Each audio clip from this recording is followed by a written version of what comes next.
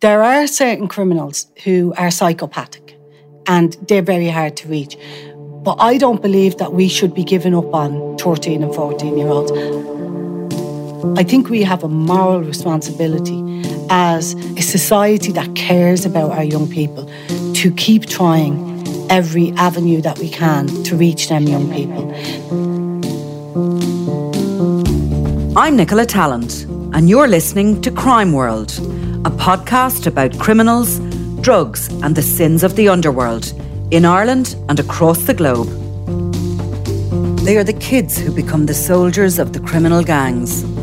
Plucked from the streets and troubled homes, they're groomed to become drug dealers, enforcers and even killers.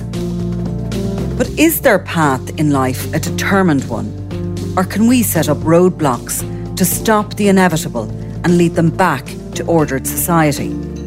This week, I'm talking to criminologist and community activist Trina O'Connor, who has spent decades working with children and teenagers in crime danger zones, where poverty and political failings have left communities on the front line of a catastrophic war on drugs. She tells me how postcode and parenting leave many young people vulnerable to predatory mobs who groom them into lives of crime and disorder. But she says working with young people gives us an invaluable opportunity to ebb the tide. This is Crime World, a podcast from SundayWorld.com.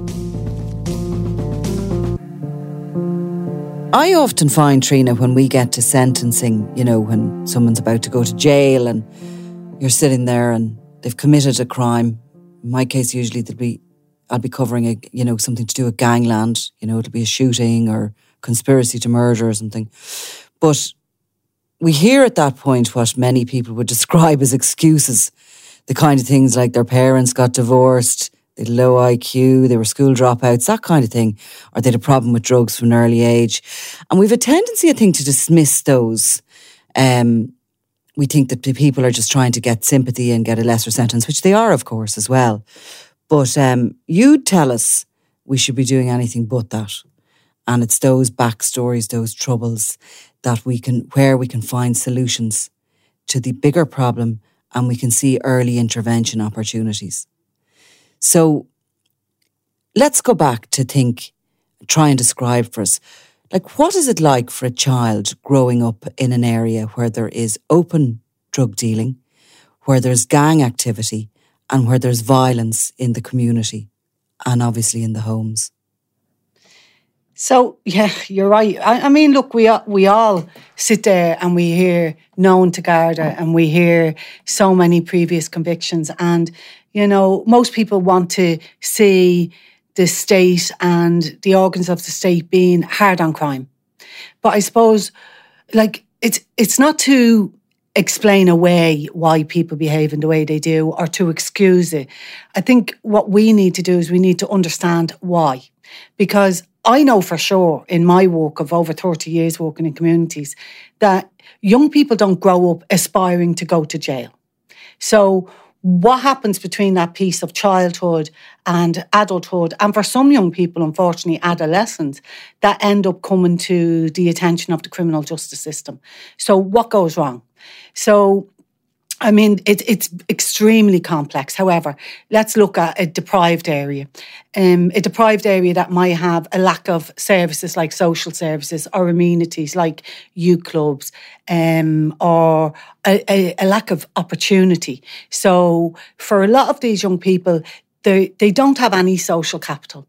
They don't have any networks. In fact, a lot of them are born with a social deficit, I would argue, because they come into the world with a hangover of everything around them before they're even born.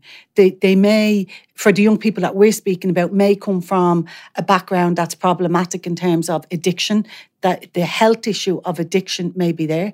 And addiction is a health issue and should be, in my view, approached in that way. I mean, I look at what's happening with COVID nowadays and I look at the approach that's being done and I look at the multi-agency teams and all the different approaches. And I would argue that if we looked at the scourge of drugs in that way and wrapped services around these areas in that way and approached the war on drugs as a health-led approach, I think we would get an awful lot further than we are. So for young people, just going back to your question, young people that suffer adverse childhood experiences, which is known as ACEs, very often experience trauma. And one of the ways that you can tell when you speak to a young person whether they have ACEs in their background would be, I suppose, if you think about it this way, Nicola, if you ask your friends, what was the day you grew up? Very often they can't tell you, because growing up is very gradual. It's a process. It's part of the lifespan. You ask an adult that was traumatised in childhood, when was the day you grew up? You want to be prepared for a story, because the story they tell you will probably make your hair curl, because it's usually trauma. That was the day that the light switched on, that they realised the world is not full of rainbows and unicorns, because something happened that traumatised them. Now, the complexity of growing up in that kind of world is that trauma isn't just a once-off event for a lot of these young people. They are traumatised time and time again in various different ways. They lose trust in the state. They might lose trust in the police because, for example, say for a child that's grown up in a domestic violence situation, they grow up with toxic masculinity. Normally, the domestic violence, not normally, but mainly domestic violence is perpetrated by males to females. It does happen the opposite as well.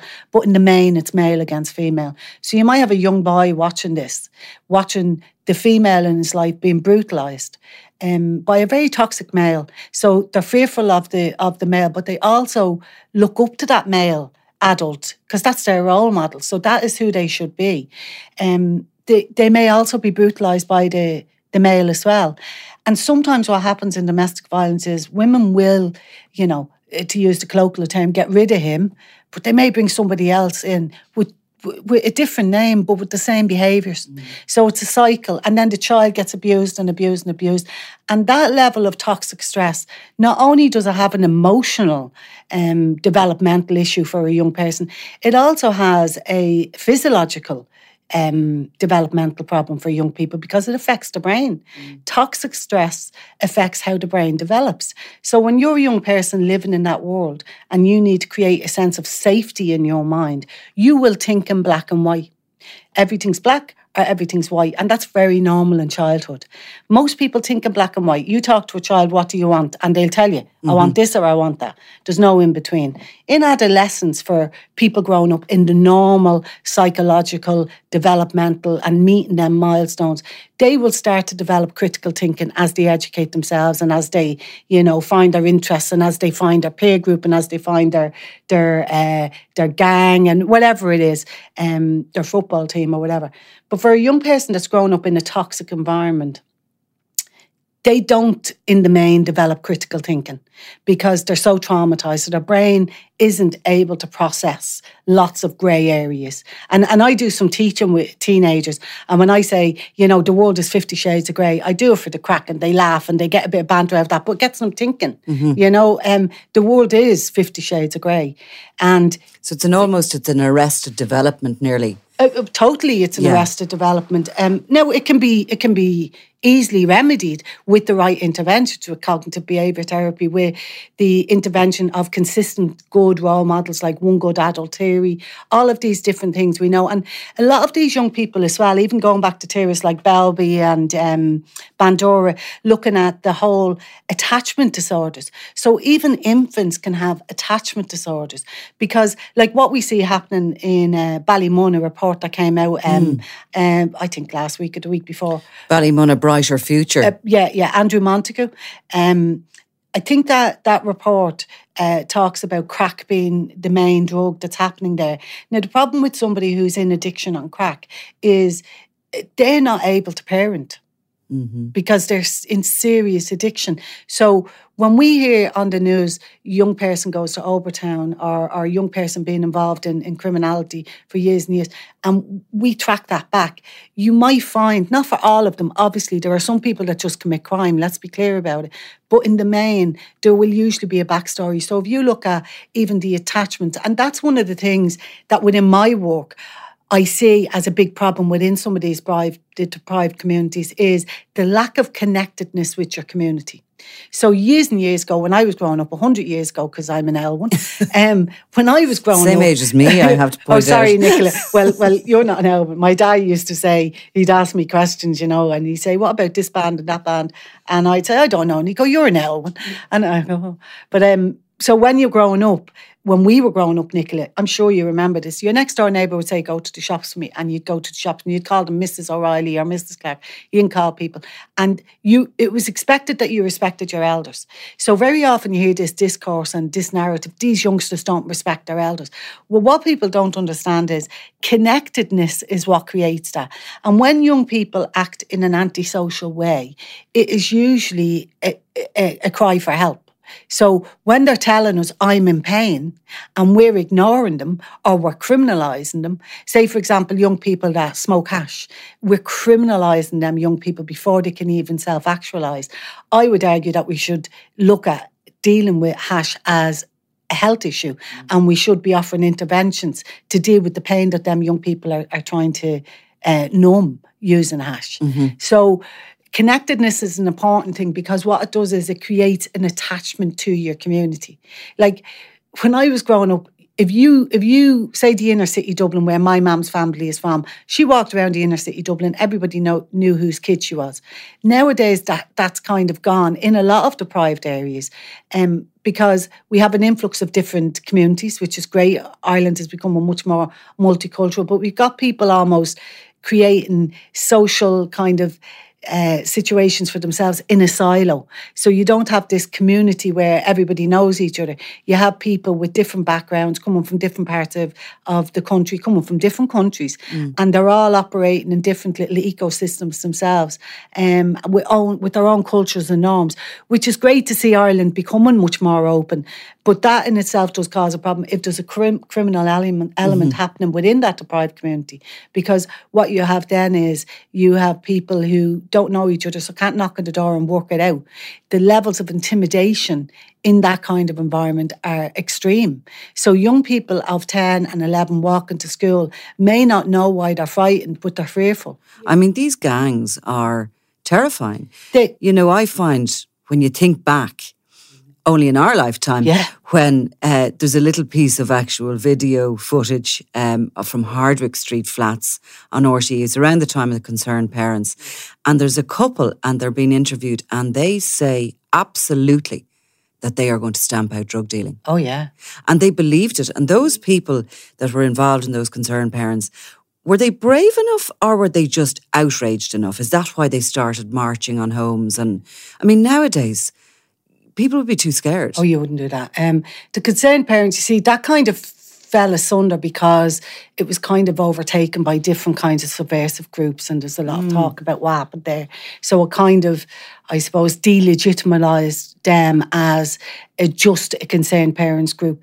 But I think that the people that, like, I don't know who the criminal is, but I remember the saying, and I think it's in your book as well, Nicola, where he said when he was being sent down, you think I'm bad, wait. That was Larry Dunn. Yeah, Larry Dunn. So you think I'm bad, wait and you see what's coming after me. And he wasn't wrong, because when you look at the effects of intergenerational criminality on families and intergenerational addiction on the brains of people, things are only spiralling downwards. And the levels of drugs-related intimidation that some communities are suffering it's just really, really scary when you look at the figures.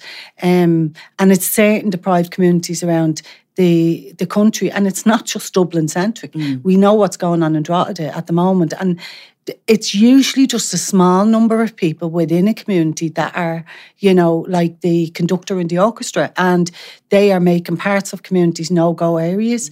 They are untouchable, if it feels. Now, look, the cards are brilliant. Eventually they get them. But a lot of damage is done along the way to communities and to young people, for example, particularly vulnerable young people that are naive and at risk and hard to reach, but can be reached by these tow rags. And that's all they are. They are preying on vulnerable young, particularly boys. But what we're seeing increasingly is girls are now being used, and girls are being used to recruit younger boys by all sorts of scams, maybe convincing the young boy that they're their girlfriend and maybe getting a photograph sent that could be incriminating, and then that brings them into, I'm going to show this to everyone. Simple things like that a young person who can't think critically, who's only thinking in black and white, thinks, I can't tell my mammy because she'll know what I did. So then they don't go and do something like carry something from one house to another, and all of a sudden they're in something that's so much bigger than. And that level of intimidation is starting very young. And that would bring us perhaps to that Greentown report, which I think you know a good bit about. Yeah. That was compiled from information from the Garda Juvenile Liaison Officers, an unidentified part of Dublin. But it found that kids were being lured into gangs, they were being groomed. A lot of them were from families with criminal backgrounds. Others were from troubled homes where there's addiction and violence issues. And others were sort of being moulded from a very early age to become violent gang leaders. And I mean a very early age, they identified a gang leader being 16. Yeah, that report, excellent report, I think it was about 2014, 2015, you'll have to correct me, but Dr. Sean Redmond, who does a lot of work with the Department of Justice, he was one of the main, and Dr. Johnny Connolly, they were the main kind of authors on that, and they have a brilliant team in the University of Limerick, and I know quite a lot of them. There's Owen and there's Jane McCally there, who does a lot of work on ACEs. I think she did her PhD on ACEs. So you've got a very informed group of academics there that have taken a helicopter view of what's going on. And they've identified at that time up to 1,000 young people under the age of 16 were involved in criminal gangs as very trusted kind of soldiers for these criminal gangs, very organised how it's done, understanding the logistics of how many of the people they need within communities to distribute their products, very organised. A bit like what happens in the UK, like the county lines, where they look at an area and go, right, okay, this area is deprived, we've got this amount of addiction there, this is how much stuff we can move, this is the kind of stuff that they like, whether it be benzos or whether it be crack or whether it be cocaine, whatever it is. So how many people do we need? What times are good? It is so organised. And the drug gangs are actually looking at an area as like a business model. It is a business model. It is. Like, I read a couple of reports before I came in over the last couple of days, Nicola, and I looked at a report that was done in Ballymun back in the 90s, and the community there were able to very clearly state what the drugs were, where the groups were, how many people were being, targeted for these drugs, what the outcome was going to be without intervention. And at the time, they had no information about crack. In that report, they said, crack does no kind of information, but it's possible that it will be coming forward. Now, the report that came out a couple of weeks ago, crack is the big drug. So when we look at how these communities are progressing in terms of addiction and the types of drugs and the problems that come with them types of drugs, we're not looking at anything new. We are in an Irish sense, but not when we look globally. So why are we not looking to other countries to see the way these cycles go so that we can learn from the experience of other countries and put the interventions in a proactive way rather than in a reactive way? And, one of the arguments I often hear from people about deprived communities and about young people, going back to your original point about young people who had been involved with criminal justice, or they needed to be caught and eventually throw away the key, is that when we look at how interventions are set up, it is all based on the government of the day, the cycle of government, and it is not proactive. So communities, and I know because I've listened to communities for years, know what the issue is and also very often know what the solution is. But because of the way funding is set up in this country, things are slow to happen. So by the time they happen, something's taken hold. And that's the issue that we have with drugs. We don't have time to wait. It's a bit like COVID. We don't have time to wait. We've wasted enough time. We're 40 odd years now on the war on drugs and it hasn't worked. And I would urge that people listen to community leaders when they say we need 10 youth leaders. They're not making it up. Give them the funding. That Ballymun report, Ballymun A Brighter Future, stated that while we cannot eliminate drug dealing, we can do more to protect the next generation of children growing up in Ballymun and reduce the number of traumatic experiences in their lives. Yeah. They've identified something which is happening more and more. It's called cuckooing, where vulnerable people or drug users' homes are being turned into either crack dens or they're being used to store drugs, weapons, whatever. So they're not only sort of a cancer on that community, but they're actually getting in there and they're using the community against itself in a way. Yeah. Ballymun, I mean, they tore down the high rises. Yeah. They pumped funding into it to try and do something. It was a mess from the beginning for many reasons. When it was built, it was done so in a blaze of glory. It was to be the place to live. It took people out of tenement homes. It gave them running water, heating. The flats themselves were a good size. The families went into them. And it just all went wrong. They didn't build the facilities they said they would. They never built the swimming pool. They never built the football pitches, and there was no resources put around it. I think within years, there was 8,000 people living in the area, and they were looking at an absolute massive social crisis. Yeah. So then they pump a load more money into it and they tear it all down and they rebuild it. So what is happening in a community like that there now? I mean, it's not going to be fixable overnight, but is it being fixed? Yeah, I think there's a lot being done. I think when you look at the whole takeover of houses of vulnerable people, I mean, the Dublin City Council have done a phenomenal job there, working with the guards and working with community leaders to protect people that are vulnerable. And when that's happened, like, Dublin City Council have gone in there and made major interventions at great risk to themselves, because you're dealing with really serious criminals here that do that kind of thing. So they're kind of putting out fires. So I suppose when I look at Ballymun right now, we're putting out fires. What I would say is we need to look, and that part of that report saying we need to protect the next generation, we need to, as a society, give a commitment to the next generation that they will not grow up being exposed to the levels of stress that their generation did before. Because if we don't, this is only going one way and it is spiraled downwards.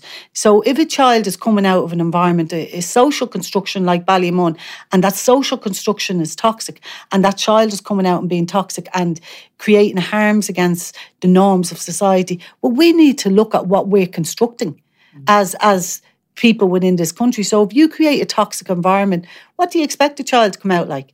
I'm not excusing behaviour in any way, but the reality is we need to fertilise what these young people are growing up in. And we need to make sure that if a community leader comes to a government department and says, if we can get 10 youth workers in, we can do an intervention piece with these 50 young fellas that we have. Because in Ballymun, for example, there was 50 young fellas that they knew were causing issues.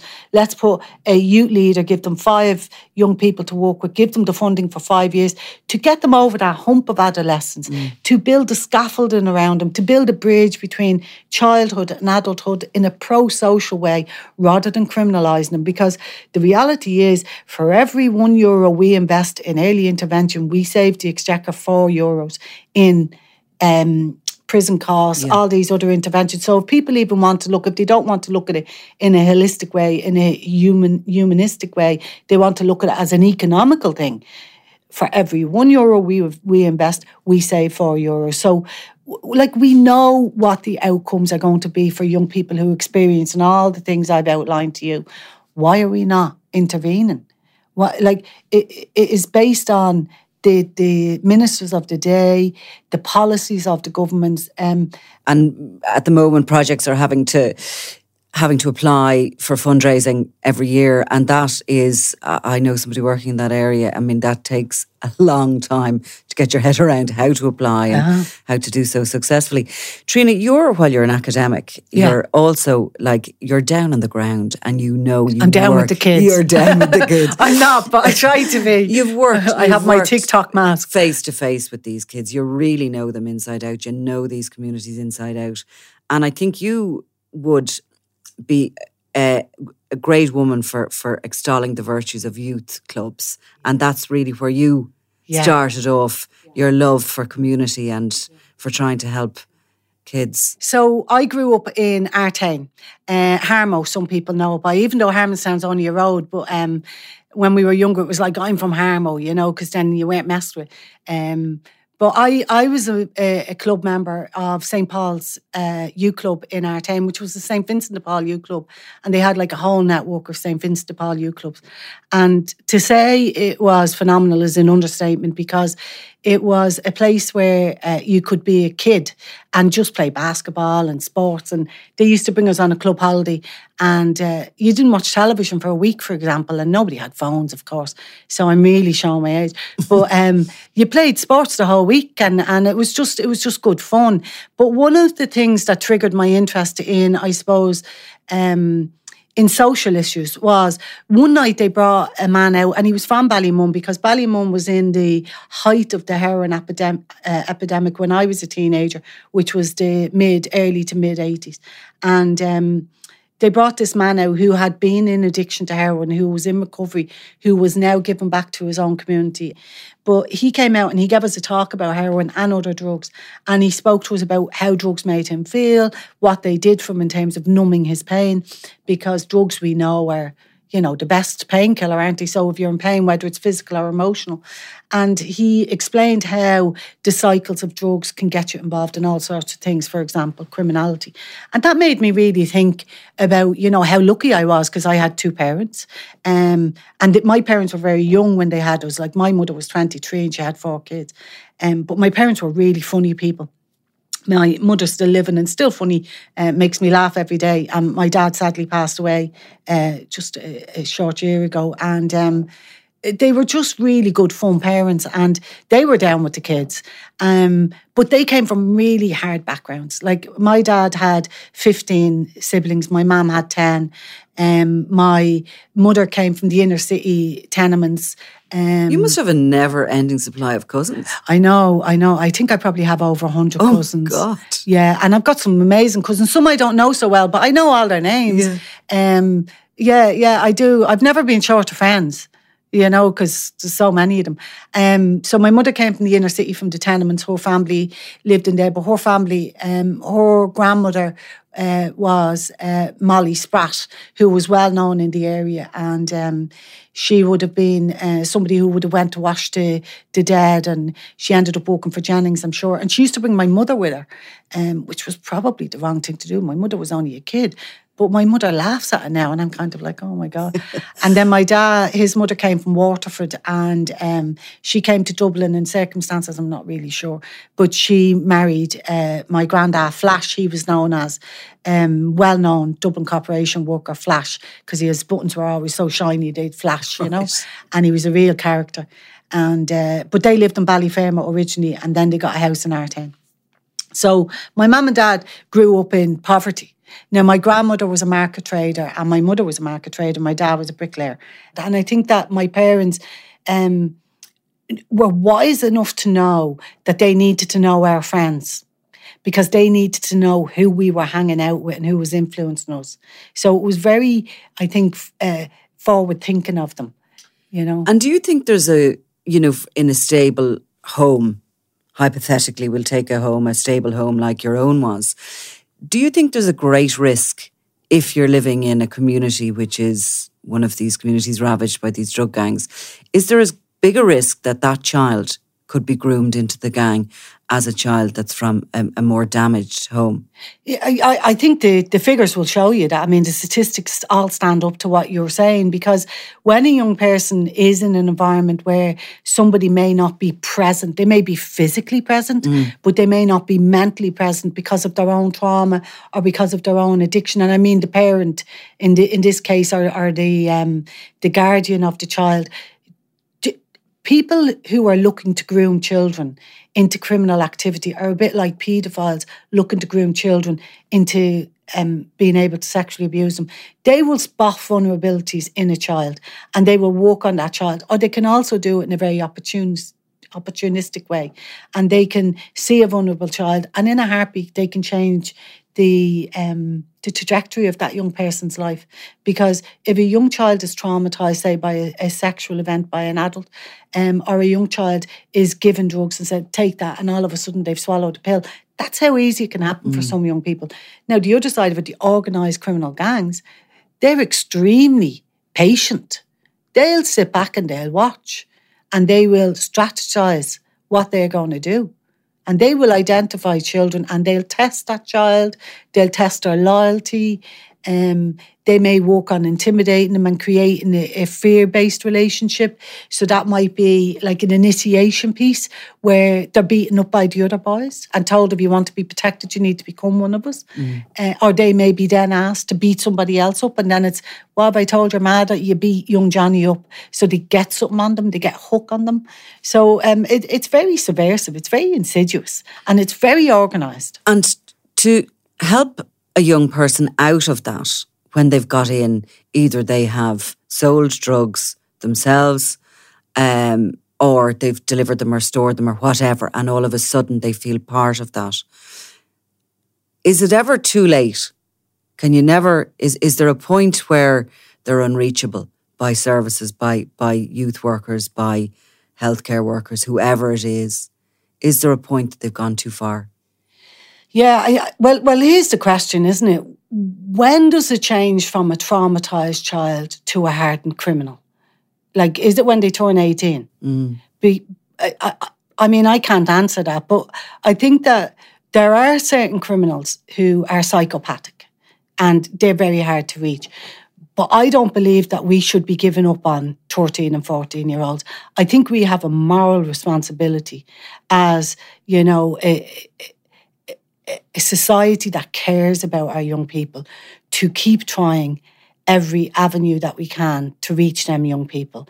For example, one of the things that the Violence Reduction Unit in Glasgow did was they set up putting trauma-informed youth workers in touch with A&Es. So when a child comes to A&E with a very obvious injuries from a beat. Well, in Ireland, you wouldn't really get much gunshot, but say a stabbing, right? They're at their most vulnerable in terms of they're at their most reachable for either the organised criminal gang or a trauma-informed youth worker. We need to have them services on site. So if a child comes into the matter need to be able to ring Trina, the youth worker, and say, Trina, we have a kid here. Obvious signs of a violent altercation, there's a stabbing, would you come and have a chat with them? That trauma-informed youth worker comes in and spends some time with that young person and gives them the roadmap out of what they're in by providing support. And that's the piece that we need to do as a society. That's not happening in this country. No.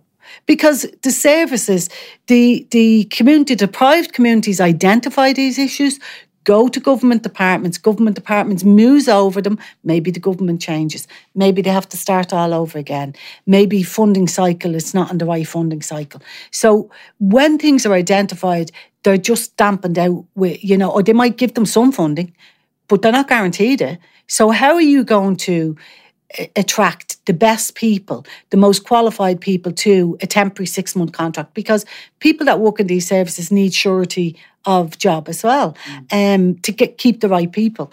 And also to develop programs, you need to know that you're going to be there in 12 months' time.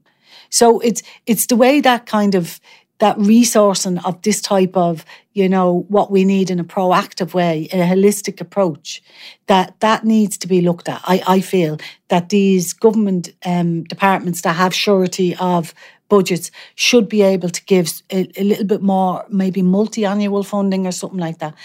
You've been working at this for quite some time, but you still seem to be really positive.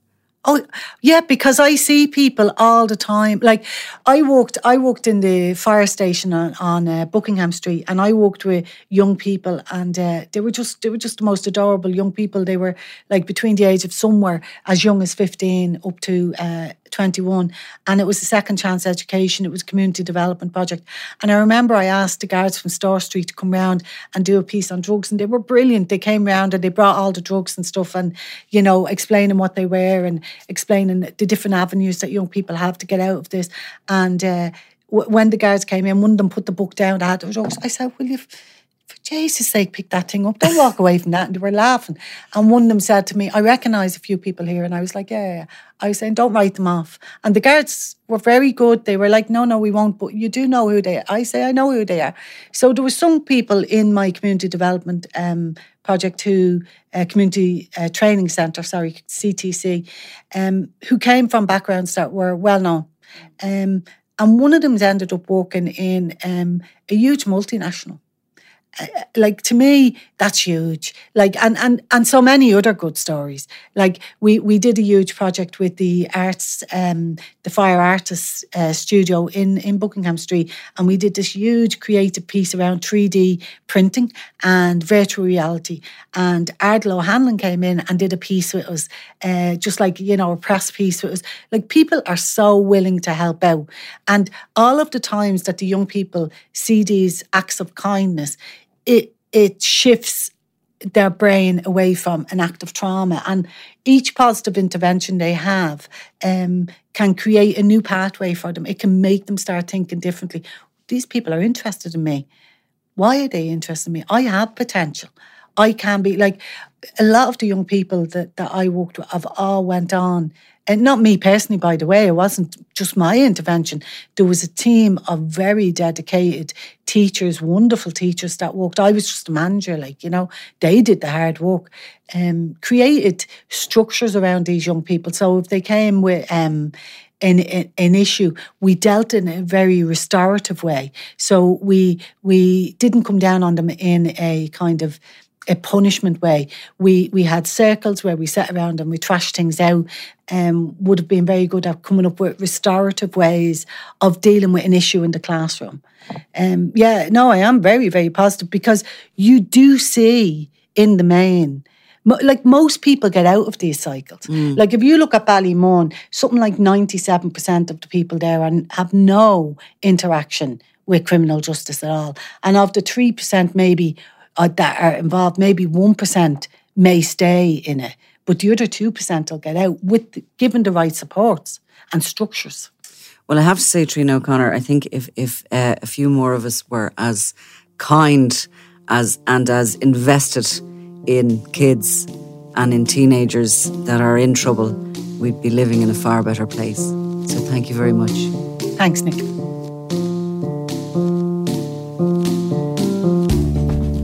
From SundayWorld.com, this is Crime World, produced by Ian Mullaney. Available online and on all podcast platforms. If you enjoyed this podcast, please leave us a review. And if you want to get in touch, check out our Facebook page, Crime World with Nicola Tallant.